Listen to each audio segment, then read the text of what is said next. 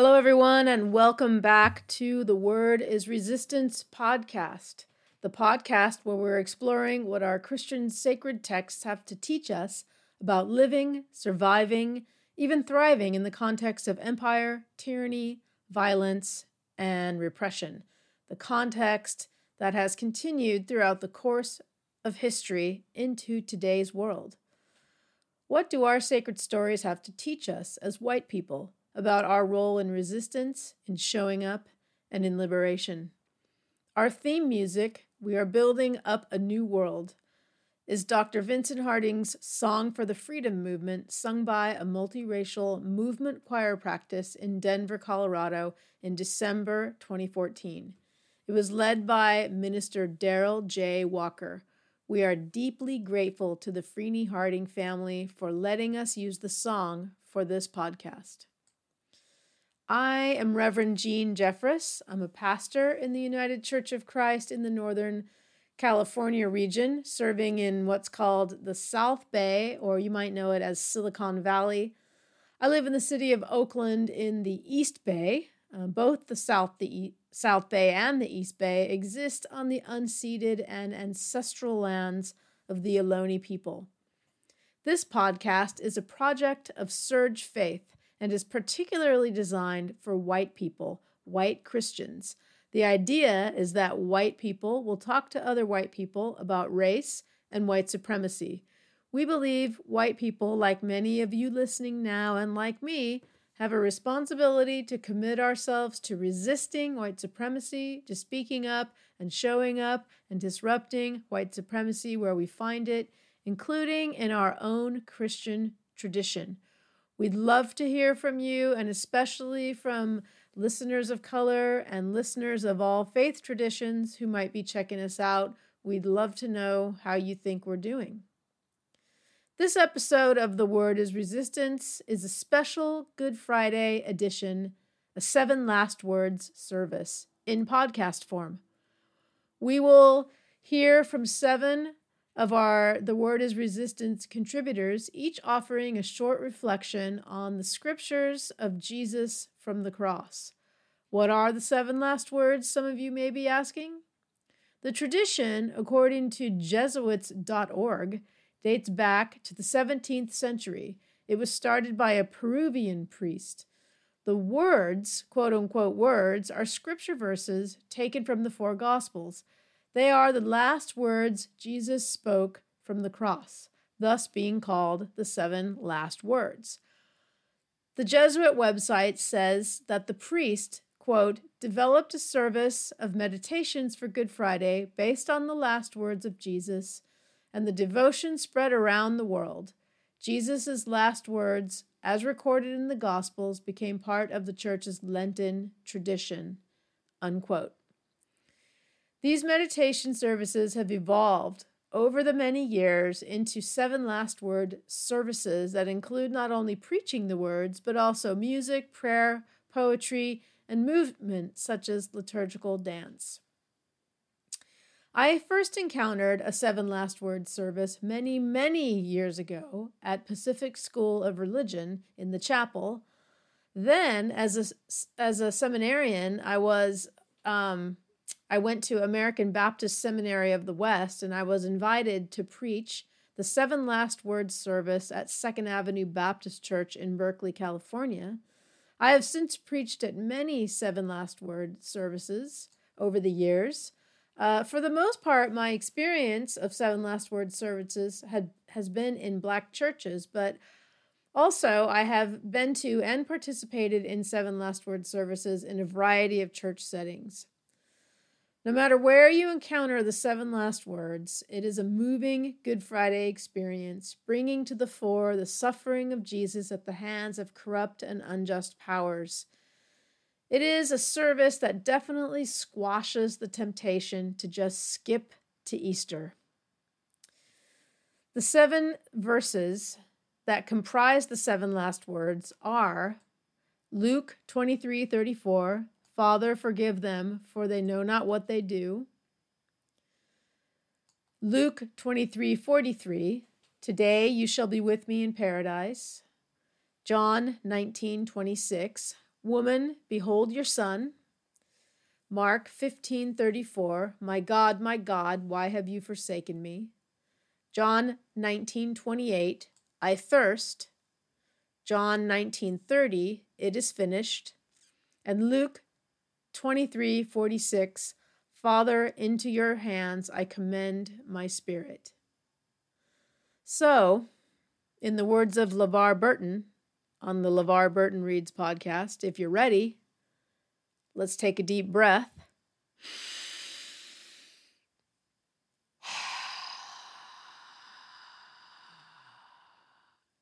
And begin.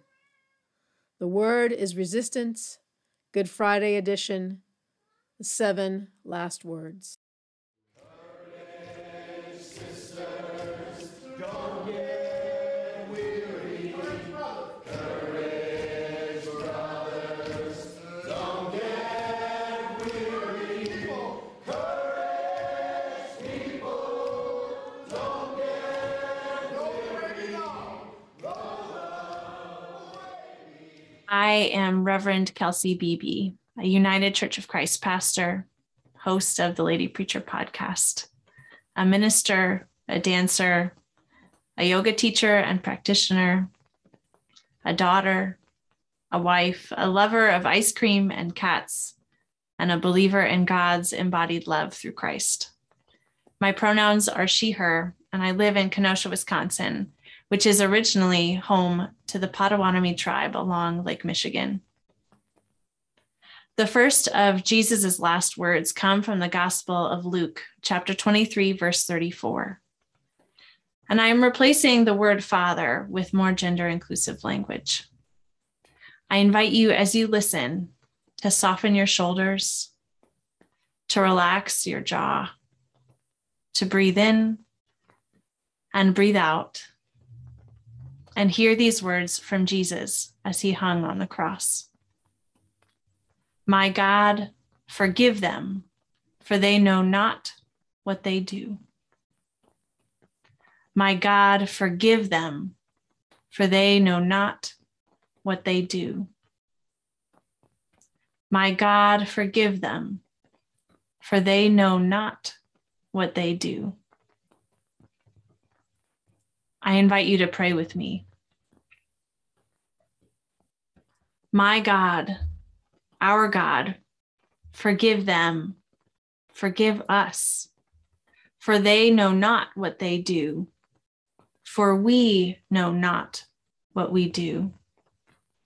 My God, our God, forgive them, forgive us, for they know not what they do, for we know not what we do.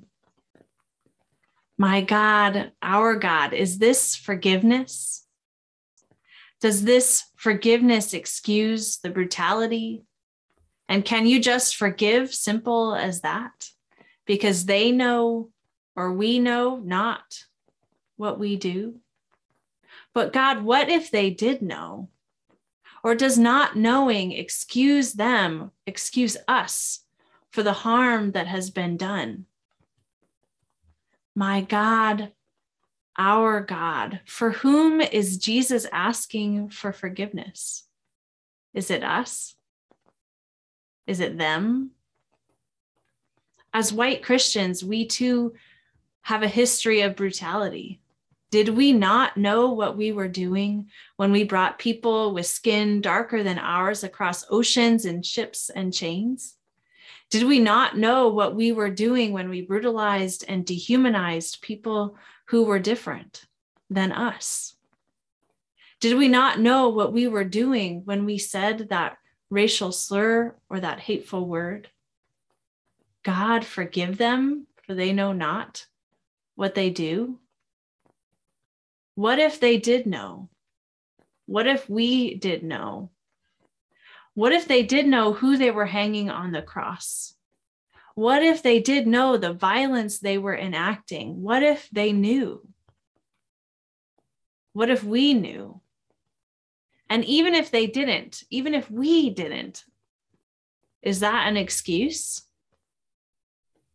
What is forgiveness, God, if not also a cry for repentance.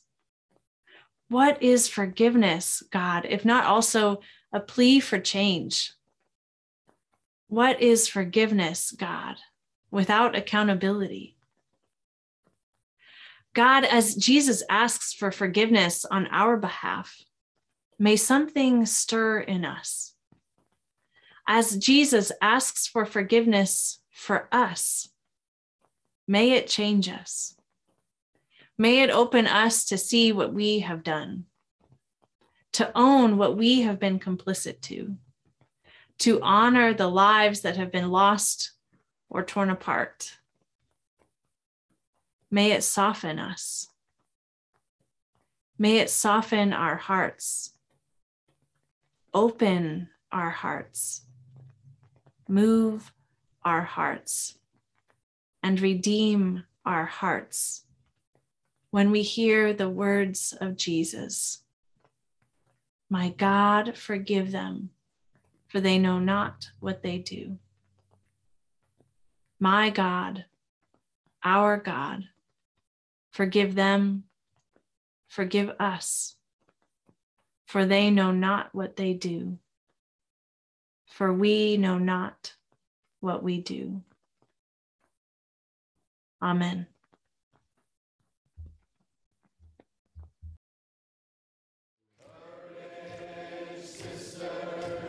Don't get weary. Courage, brothers. Don't get weary. Courage, people. Don't get weary. Hi, I'm Reverend Sarah Howell Miller, and my pronouns are she, her. I'm a Methodist pastor living on the ancestral lands of the Tutelo, Occaneechi, and Kiyahweh peoples in what is currently known as Winston-Salem, North Carolina. The second word comes from Luke chapter 23, verse 43. Today you will be with me in paradise. This word is spoken by Jesus to one of the men being crucified next to him, and to readers of the gospel it should not sound like new news. After all, to be with is exactly why Jesus was born, why and how he lived. Jesus is Emmanuel, God with us. Theologian Sam Wells points out that while Christians focus a lot on Jesus' work and teaching, the vast majority of Jesus' time on earth was spent simply being with people in Nazareth.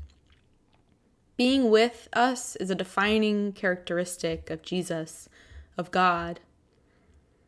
In this moment of crucifixion, Jesus reminds us all of that and says to the condemned man beside him that even his crimes, whatever they were, cannot exempt him from that being with, from paradise. And the man does try to exempt himself. Before we hear Jesus' second word, we hear this man say in verse 41, "We are punished justly, for we are getting what our deeds deserve." In an extended meditation on Jesus' last words, social psychologist and public theologian Dr. Christina Cleveland remembers teaching a class at a federal prison. How when they began discussing racism and mass incarceration, the men pushed back at first. They insisted that they were imprisoned purely because of their misdeeds or criminal natures, that race had nothing to do with it. As the class went on and they started digging into the reality of internalized oppression, however, some light bulbs started to go off. Cleveland's writing on the 7 last words is in an essay collection called Christ Our Black Mother Speaks. In it, she reimagines and recontextualizes the last words to come from the mouth of a Black Mother Christ. Why have you forsaken me becomes hands up, don't shoot, as Jesus participates in our most desperate questions and protests. I thirst becomes I can't breathe, as a declaration of Christ our Black Mother's humanity and divinity. For this second word, Cleveland transposes "today you will be with me in paradise" into "you're with me now, and I'm handling it." This interpretation takes being with from a potentially passive state to an act of claiming and taking responsibility for another person, even a person who supposedly deserves the tortured death that Jesus and the man crucified beside him are enduring. This matters deeply in the context of state-sponsored violence, and Cleveland connects Jesus' second word to the reality of mass incarceration today. She writes, as a Black mother, she can't look at this criminal without seeing the faces of her Black and brown family members. Mass incarceration isn't an abstract sociological phenomenon to Black women. It's personal.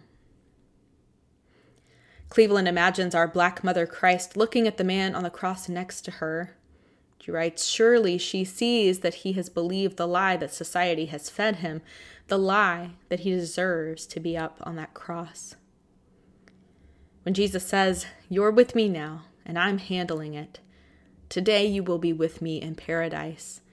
Jesus is countering that lie with radical solidarity and reclamation. The man believes the lie that he deserves to be up on that cross. And even still, he makes a request of Jesus. Jesus, remember me when you come into your kingdom.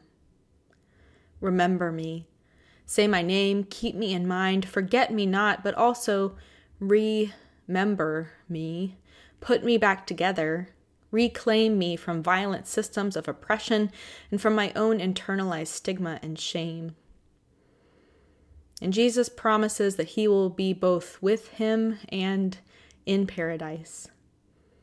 When we imagine paradise, we might think of some distant heaven with streets paved in gold, or we might imagine the renewal of all things here, the toppling of the racist system of mass incarceration, the subversion of cultures of violence fueled by our shame, the deconstruction of an oppressive order, and the laying of the foundation of a new world where no one believes themselves or anyone else deserves to be on a cross.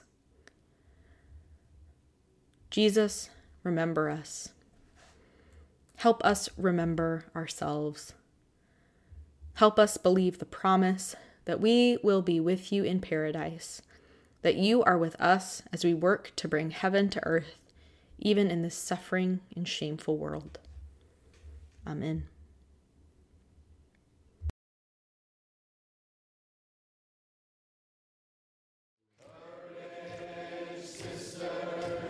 Don't get weary. Courage, brothers. Don't get weary. Courage, people. Don't get weary. I'm Reverend Ann Dunlap, Faith Organizing Coordinator for Surge, pronouns she, her. I live on unceded Haudenosaunee land, currently called Buffalo, New York. And I'm reading from John 19, 25b to 27. Meanwhile, standing near the cross of Jesus were his mother and his mother's sister, Mary the wife of Clopas, and Mary Magdalene. When Jesus saw his mother and the disciple whom she loved standing beside her, he said to his mother, "Woman, here is your son." Then he said to the disciple, "Here is your mother."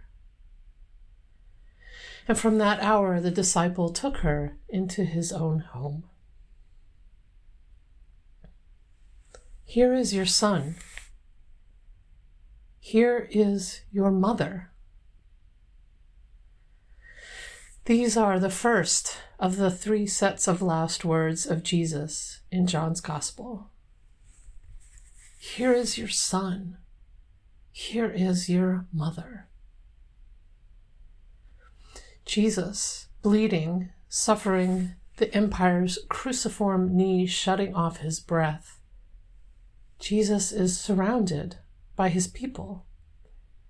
His mother, his aunt, his friend Mary, his dearest Mary Magdalene, and his beloved disciple. They have not left him alone. And somehow, in his suffering, in his last moments, Jesus has the wherewithal to worry about his people. Jesus knows what trauma can do to a community. Jesus knows, we know, what trauma can do to a community. It can fracture relationship, unravel trust, splinter people into isolation, strain community to such breaking points that leaders end up betraying their beloved teacher for a bag of silver. Here is your son. Here is your mother. Jesus was not the first nor the last of their community who would be interrogated, tortured, even executed by Rome. They had already lost John. They would lose Peter within a generation. They had lost siblings, parents, children to the violence of Rome. They knew being seen with Jesus meant Rome could and would come after them next. Jesus knew this, knew what trauma could do. And so his final act, his final teaching here in John's gospel is to bind his people up tighter. He reminds his people to keep building kinship ties that can withstand the pressure of Rome to split them apart. He is not finished until he does this. Here is your son. Here is your mother. Kinship through blood, kinship through friendship, kinship through belovedness, kinship through shared struggle. All of it is kinship. Hold on to each other, keep each other safe, shelter each other, love each other. These are traumatic, fracturing times. White supremacy thrives on our division. So how are we building kinship ties with our communities that can withstand the pressure of racial capitalism to fracture us apart? Here is your son. Here is your mother. Here is your kin, your child, your friend, your nibbling, your cousin, your grandparent, your beloved human creature, plant, earth. Here is your kin. Here is your kin. Here is your kin. As Assata Shakur said, it is our duty to fight for our freedom. It is our duty to win. We must love each other and support each other. We have nothing to lose but our chains.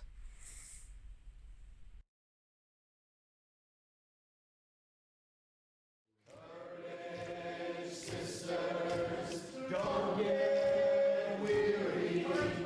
Courage, brothers. Don't get weary.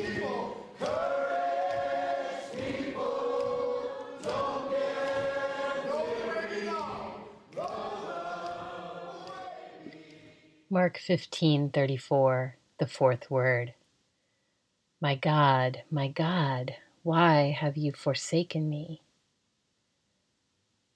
In 2016, in the wake of yet another extrajudicial execution of a Black man by police, Naomi Washington Leapart, who is a Black queer womanist pastor and public theologian, posted on Facebook this question: do Black lives matter to God?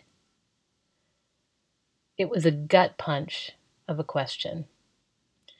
It is a question about God-forsakenness, the God-forsakenness of the lynching tree and the death row cell, the psych ward and the Border Patrol Jeep and the city under military siege. My God, why have you forsaken me? Do Black lives matter to God? There's a class now at Villanova University with that name. It's taught by Naomi Washington Leapart, and at the end of the semester, students put God on trial for the reckless endangerment of Black life. I always wonder who would dare to mount a defense. This is Nicola Torbett, a white settler living in Oakland, California, and I want to mount a defense. I want to assure Jesus that he has not been forsaken. I want to assert that, yes, of course, Black lives matter to God. It was not God who nailed Jesus to the cross. Not God who crucifies Black Jesus over and over again publicly without consequences. Not God, but human-dreamt empire. Rome, not God. Law and order, not God. Colonialism, not God. Human greed and callousness, not God. But to mount a defense of God is to acknowledge that if Black lives matter so much to God, perhaps they ought to matter more to us, the so-called people of God.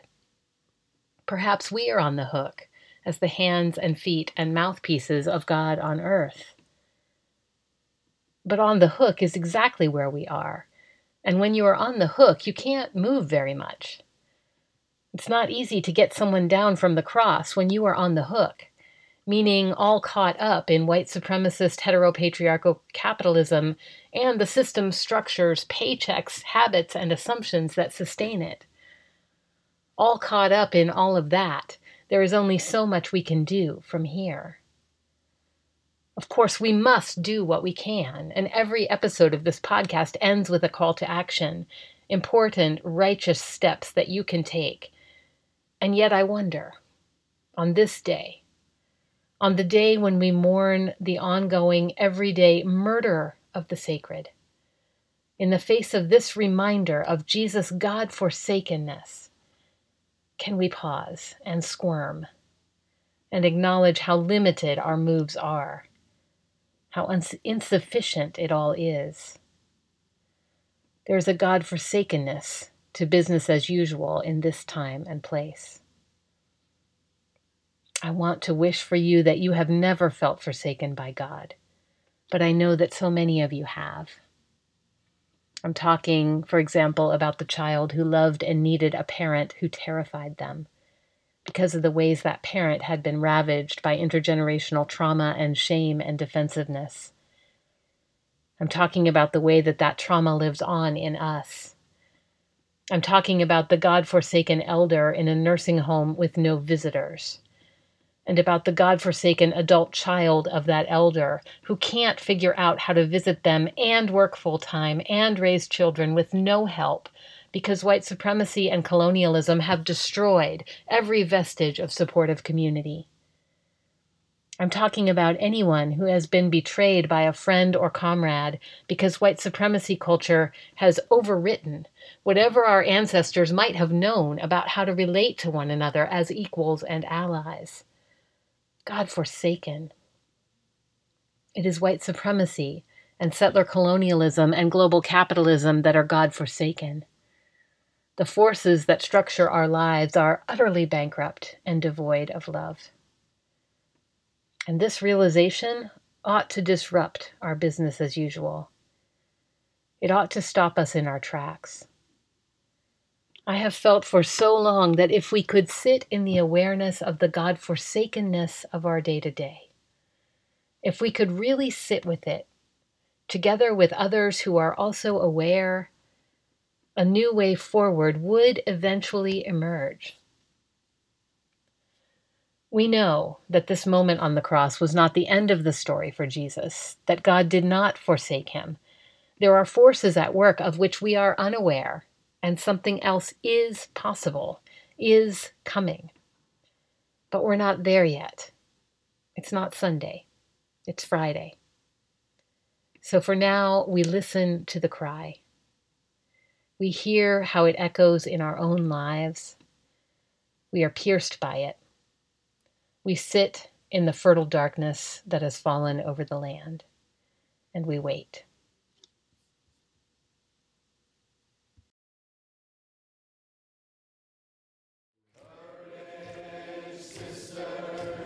Don't get weary. Courage, brothers. Don't get weary. Courage, people. Don't get weary.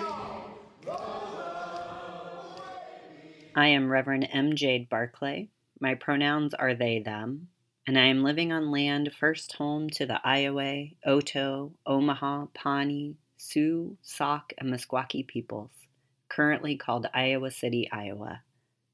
My reflection comes from John 19:28, which reads, "After this, when Jesus knew that all now was finished, he said in order to fulfill the scripture, 'I thirst.'" I thirst. It is an expression of a bodily fact. Jesus craves water. It is a plea for mercy. Jesus' desire for a drink can only be fulfilled through another. It is a reference to the scriptures that shaped him and his life, a way to remember, even in this moment, he is not alone. His spiritual kin have named and known this pain before him. Maybe he references Psalm 69:21. "I looked for pity, but there was none, and for comforters I found none. They gave me poison for food, and for my thirst they gave me vinegar to drink." Or perhaps it was Psalm 22. "I am poured out like water, and all my bones are out of joint. My heart is like wax, it is melted within my breast. My mouth is dried up like a potsherd, and my tongue sticks to my jaws. You lay me in the dust of death." I thirst. These two little words, pointing towards an emptiness and yet so very full. I am not one to find much benefit in lingering too long on the trauma of the crucifixion. Like any of the state's torturous forms of execution, the gruesome effects are intended to put all of us onlookers in a dysregulated state, to make us fearful, to pull the rug out from under our spiritual feet, to ensure the effects of the violence ripple throughout the community. But the alternative is not avoidance. We can learn to bear truthful witness to the traumatic horrors of the world without perpetuating their trauma. The remembering, the retelling, the returning to such a site of violence, rather than letting its horror consume us for its own sake, we claim as an opportunity to make meaning for the sake of life today and to come. We let memory shape our values, our perceiving, our ways of being. We listen for echoes of the past and the world around us now. Who thirsts today? And what powers and principalities are behind all that keeps them thirsty? I think about all the species losing access to their natural sources of water through climate crisis and commercial destruction, thirsting, dying. I think about the 2 billion people globally who live in water-stressed environments, a problem expected to exacerbate in coming years. I think about commercial agriculture, 70% of where our freshwater resources go. I think about all the waters being poisoned by slaughterhouses, pipelines, and fracking wastewater. All the ways a select and small number of people are profiting while entire communities, especially Black, Indigenous, poor, rural, and wild communities, are stripped of basic resources. This is the kind of evil we remember on this day, letting the truth of its existence call us into our own power to stay with each other in solidarity, to trouble empire's efforts to scatter us. In so many ways, the flesh of God and humans and animals and dry earth cries out, "I thirst." It is an expression of bodily fact. The flesh of God incarnate among us craves clean water. It is a plea for mercy. Action is needed. It is a reference to the ancient truths of our scriptures, a witness from those who came before us, showing the way through struggle and injustice, reminding us in the power of God we have agency, we have choices, we have ways of caring for one another, even under forces of empire. Capitalism, colonialization, consumption, and the climate crises they induce, these are the powers and principalities lurking behind the thirsts before us. These are the roots of all that is privatizing and polluting water sources, poisoning communities, and leaving species without a thing to drink. These are the forces from which we are called to divest, in daily practice, and in collective organizing. As our indigenous siblings have reminded us, water is life. To undo the crucifying powers of our time, we are called to healing our own relationship with the sacred source of life, undoing our internalized practices of exploitation of water sources, and gathering in solidarity with every thirsting body.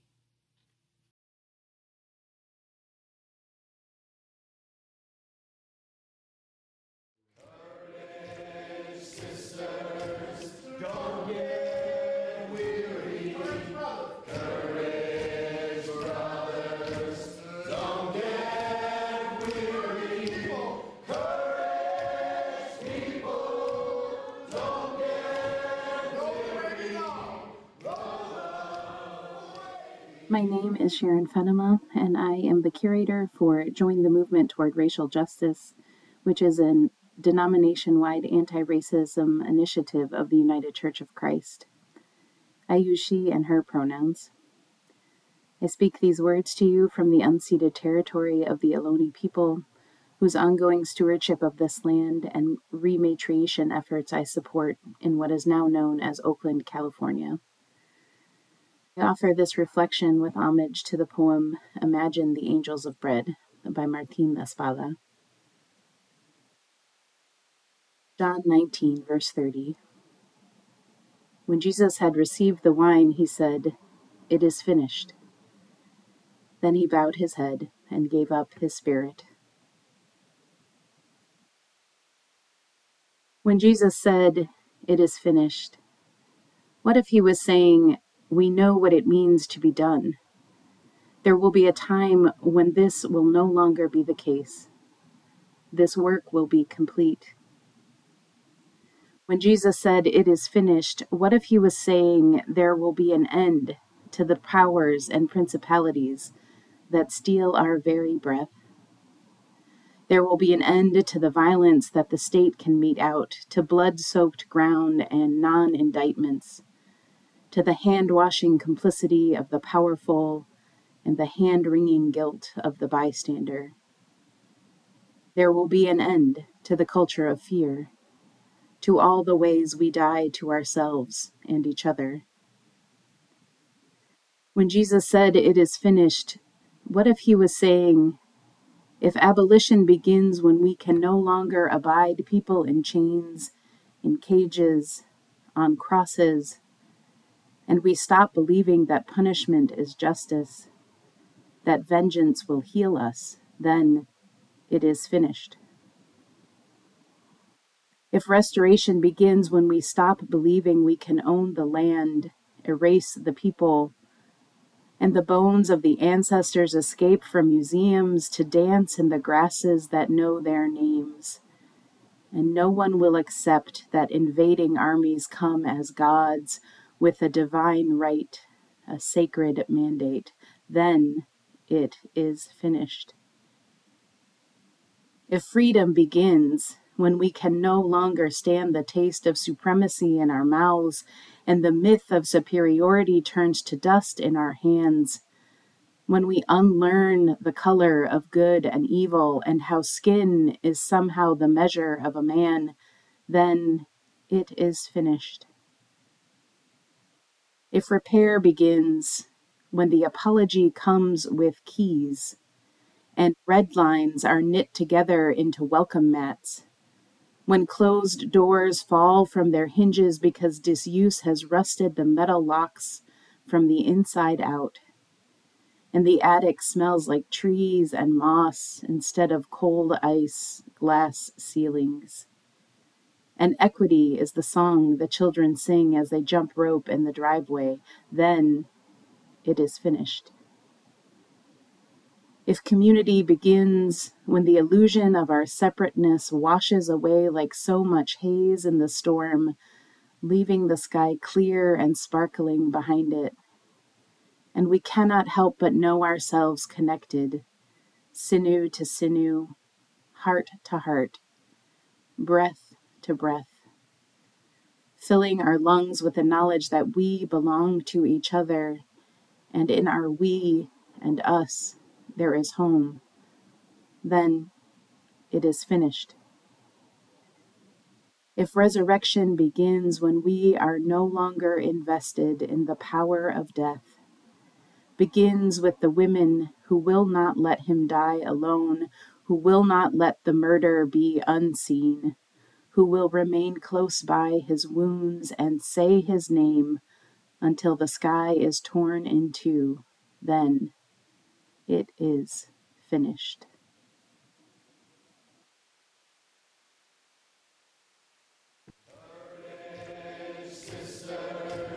Don't get weary. Courage, brothers. Don't get weary. Courage, people. Don't get weary. Hello again. I'm Reverend Jean Jeffress, and my passage is from Luke 23:46. Father, into your hands I commend my spirit. The text in this section of the Gospel of Luke tells us that it was now about noon, and darkness came over the whole land until 3 p.m, while the sun's light failed and the curtain of the temple was torn in two. Then Jesus, crying in a loud voice, said, Father, into your hands I commend my spirit. Having said this, he breathed his last. Imagine a deep loneliness spreading over Jesus as darkness moved across the sky. In Luke, Jesus on the cross is surrounded by soldiers and strangers, while the text tells us that his friends stood at a distance. Into your hands I commend my spirit. And he breathed his last. He was a son, a brother, a teacher, a preacher, an organizer, an activist, a healer, a seeker of souls, a teller of truth, a prophet and a prophecy, a cosmic being and a cosmology. He is the heart of God who lived into the brokenness of humanity. He breathed his last. He suffered, he bled, he groaned, he cried out. Then he surrendered to a God he was not even sure was there. Into your hands I commend my spirit. As a longtime sober alcoholic, I have an elementary grasp on the concept of surrender, of dying to an old life so that a new life will emerge and flourish. I have a sense of admitting defeat, of turning my will and my life over to a power greater than myself. And I love how the Gospels inform and influence a life in pursuit of surrender to God. And while I don't agree with all the various theologies and Christologies that crop up on Good Friday, I'm ready to wrestle with them every year, to learn from those with whom I agree and disagree. It's a time for thick, Jesus-y reflection, a time to tap in and try to feel what Jesus and his friends might have felt. It's a holy time. But theology and Christology aside, these meditations and this day mean very little to me outside of the context of justice, outside of naming injustice, the injustice of Good Friday then and the injustice of Good Friday now, outside of naming the injustice of surrendering to a power that does not love the power of this world. To surrender to this world that is so addicted to war, to this world that is seeking to erase our trans siblings, to this world that is killing so many black and brown bodies, to this world that is seeking to control women's bodies, to this world that cages people seeking refuge, to this world that poisons the water, to this world that destroys the forests, to this world that scatters people from their homes and then punishes them for being homeless, to this world that devours the poor. To surrender to this world is tragic and common, and it is perhaps the human condition. It is hard to resist the powers that be all the time. And Jesus didn't surrender to this world. He surrendered from this world, commended his spirit to the Holy One. Each of us will have a turn to commend our spirit to the Holy One, to surrender maybe all the way at the end of our lives, or maybe in the midst of a deep spiritual crisis or revelation. For those of us who, like Jesus, experience the sting of rejection because of who we are or who we love or who we stand by, our spirits will find refuge in the sweet, beautiful, and lonely space in between the two pieces of God's broken heart. God's hands will hold us there. Into your hands I commend my spirit. And then he breathed his last. Amen. Our call to action this week is to wait, to stay and be still and present to whatever feelings and reflections arise from these last words of Jesus, to be still and present to his outcries, to be still and present and to witness to the witness of his people who stayed till the end. Find some of your people, your kin, and wait. Stay, be still, be present. Thank you so much for joining us from wherever you are in this world today. Let us know how your action goes. We'd love to hear from you all by commenting on our SoundCloud, Twitter, and Facebook pages. Tune in for an Easter resistance word from Blythe Barnow and Chanel Gallant. Forgive me. I'm going to say Gallant, who will be having an amazing conversation about Mary Magdalene. You don't want to miss that, folks. You don't want to miss that one. You can find out more about Surge at surge.org. That's surj.org. And our podcast lives at SoundCloud. Search on The Word is Resistance. We're also on Spotify. Give us a like. Rate us on iTunes, Stitcher, or wherever you listen to your podcasts. Transcripts are available on our website, which include references, resources, and action links. Finally, a huge thanks, as always, to our sound editor this week, Claire Hitchens. Thank you so much, Claire, for all your work this week. Blessings to you and all that you do. Love and liberation to you all. Until next time, we at the Word is Resistance podcast wish you a blessed Good Friday and a holy resurrection.